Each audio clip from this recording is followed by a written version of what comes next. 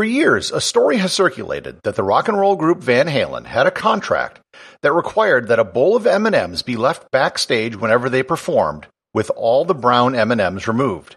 If there were any brown M&Ms in the bowl, they would use it as an excuse to trash the room and potentially cancel the concert. Is this just an urban legend, or was there something behind the story? Find out the surprising truth on this episode of Everything Everywhere Daily.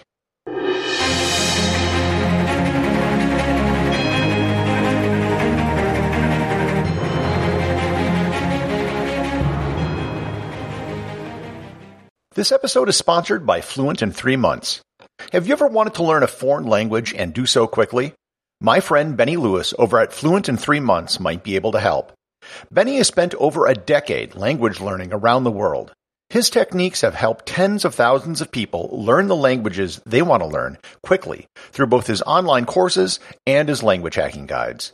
I've personally met Benny in many places all over the globe and have seen his language skills in action. He doesn't just talk the talk, he walks the walk when it comes to language learning.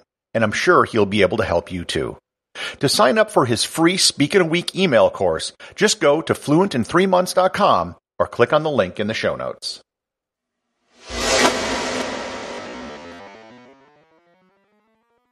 There are all sorts of urban legends that are passed around, and the majority of them have no basis in reality. For example, Paul McCartney died and was replaced by a double, and that they hinted at this fact on the cover of the Abbey Road album. Or that Phil Collins wrote the song In the Air Tonight about watching a man drown to death. Or that Tupac Shakur faked his own death. Or that Richard Gere, well, never mind that one.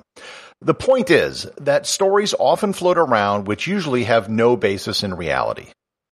The story about Van Halen was that the band had a rider in all of their contracts that required a bowl of M&Ms was to be left backstage and that all the brown ones be removed. If there were any brown M&Ms in the bowl, then the entire concert could be forfeited and the band might trash the room. It sounds like something ridiculous that a demanding celebrity might make up because they think too highly of themselves and they think they can get away with murder. Well, in this case, the legend was actually true. Van Halen did have such a clause in their contracts, and the bowl of M&Ms was one of the very first things they checked when they arrived at a new venue. The reason for brown M&Ms wasn't to be difficult. It was a check to make sure that the venues actually read the contract.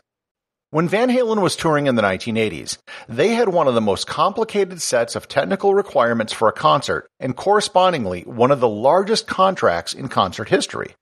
The stage for the tour was extremely heavy, and the lighting system was one of the largest and most power-hungry systems ever used by a touring concert. Van Halen was one of the first acts to take large productions into smaller tertiary markets. Many of the venues they would perform in were not used to the requirements for such a large production, and some simply couldn't handle the requirements. The brown M&Ms request was nothing more than a check to make sure that the venue actually read the contract. If they found brown M&Ms, they knew they would have to do a line check on all the electrical and physical infrastructure. They would also use finding brown M&Ms as an opportunity to trash their dressing rooms.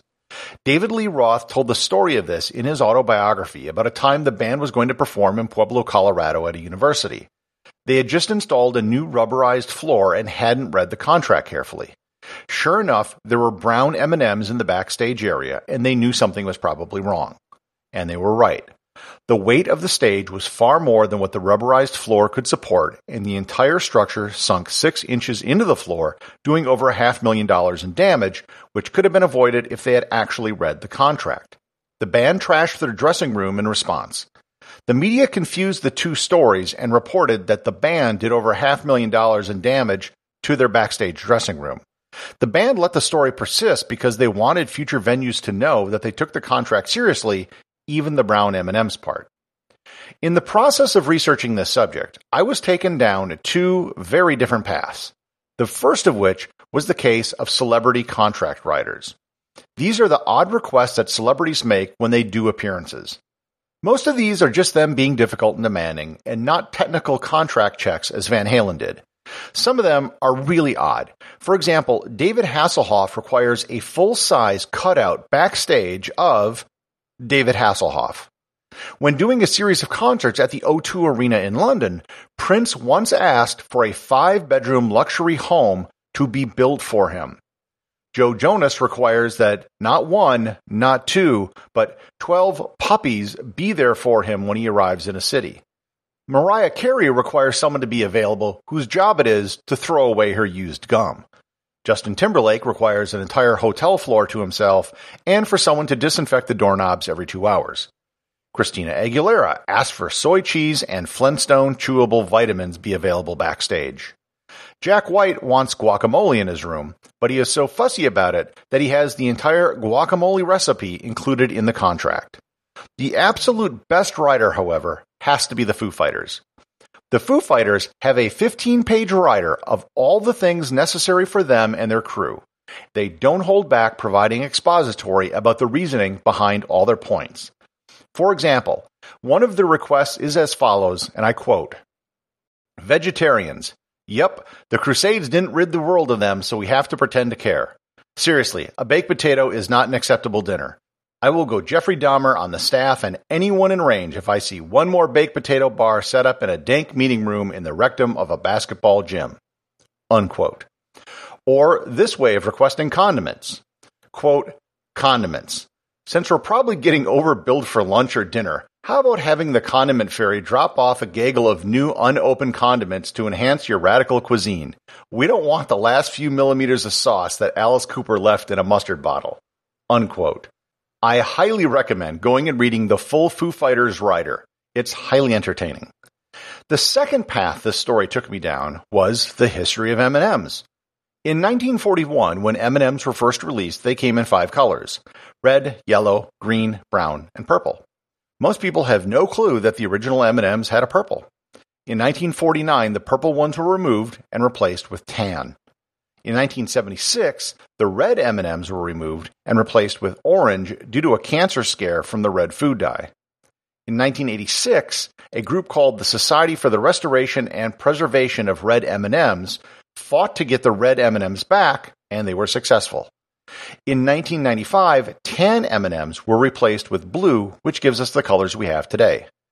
Brown M&Ms used to be the most common color. The M&M website reported back in 1997 the breakdown of colors, and browns were 30%, which was the highest percentage. They stopped publishing the data, but one statistician in 2017 decided to do his own analysis of M&M colors and found that brown now only represents 13% of colors, which is the lowest percentage. So that means if Van Halen should decide to get the band back together and decides to go on tour with the same contract rider they did back in the 1980s, it's going to be almost 66% easier for venues to meet their demands to remove all the brown M&Ms. Executive producer of Everything Everywhere Daily is James Makala. Special thanks to everyone who supports the show over on Patreon. Please remember to leave a review over on Apple Podcasts. Even a simple review can really help the show get discovered in the sea of other podcasts that are out there.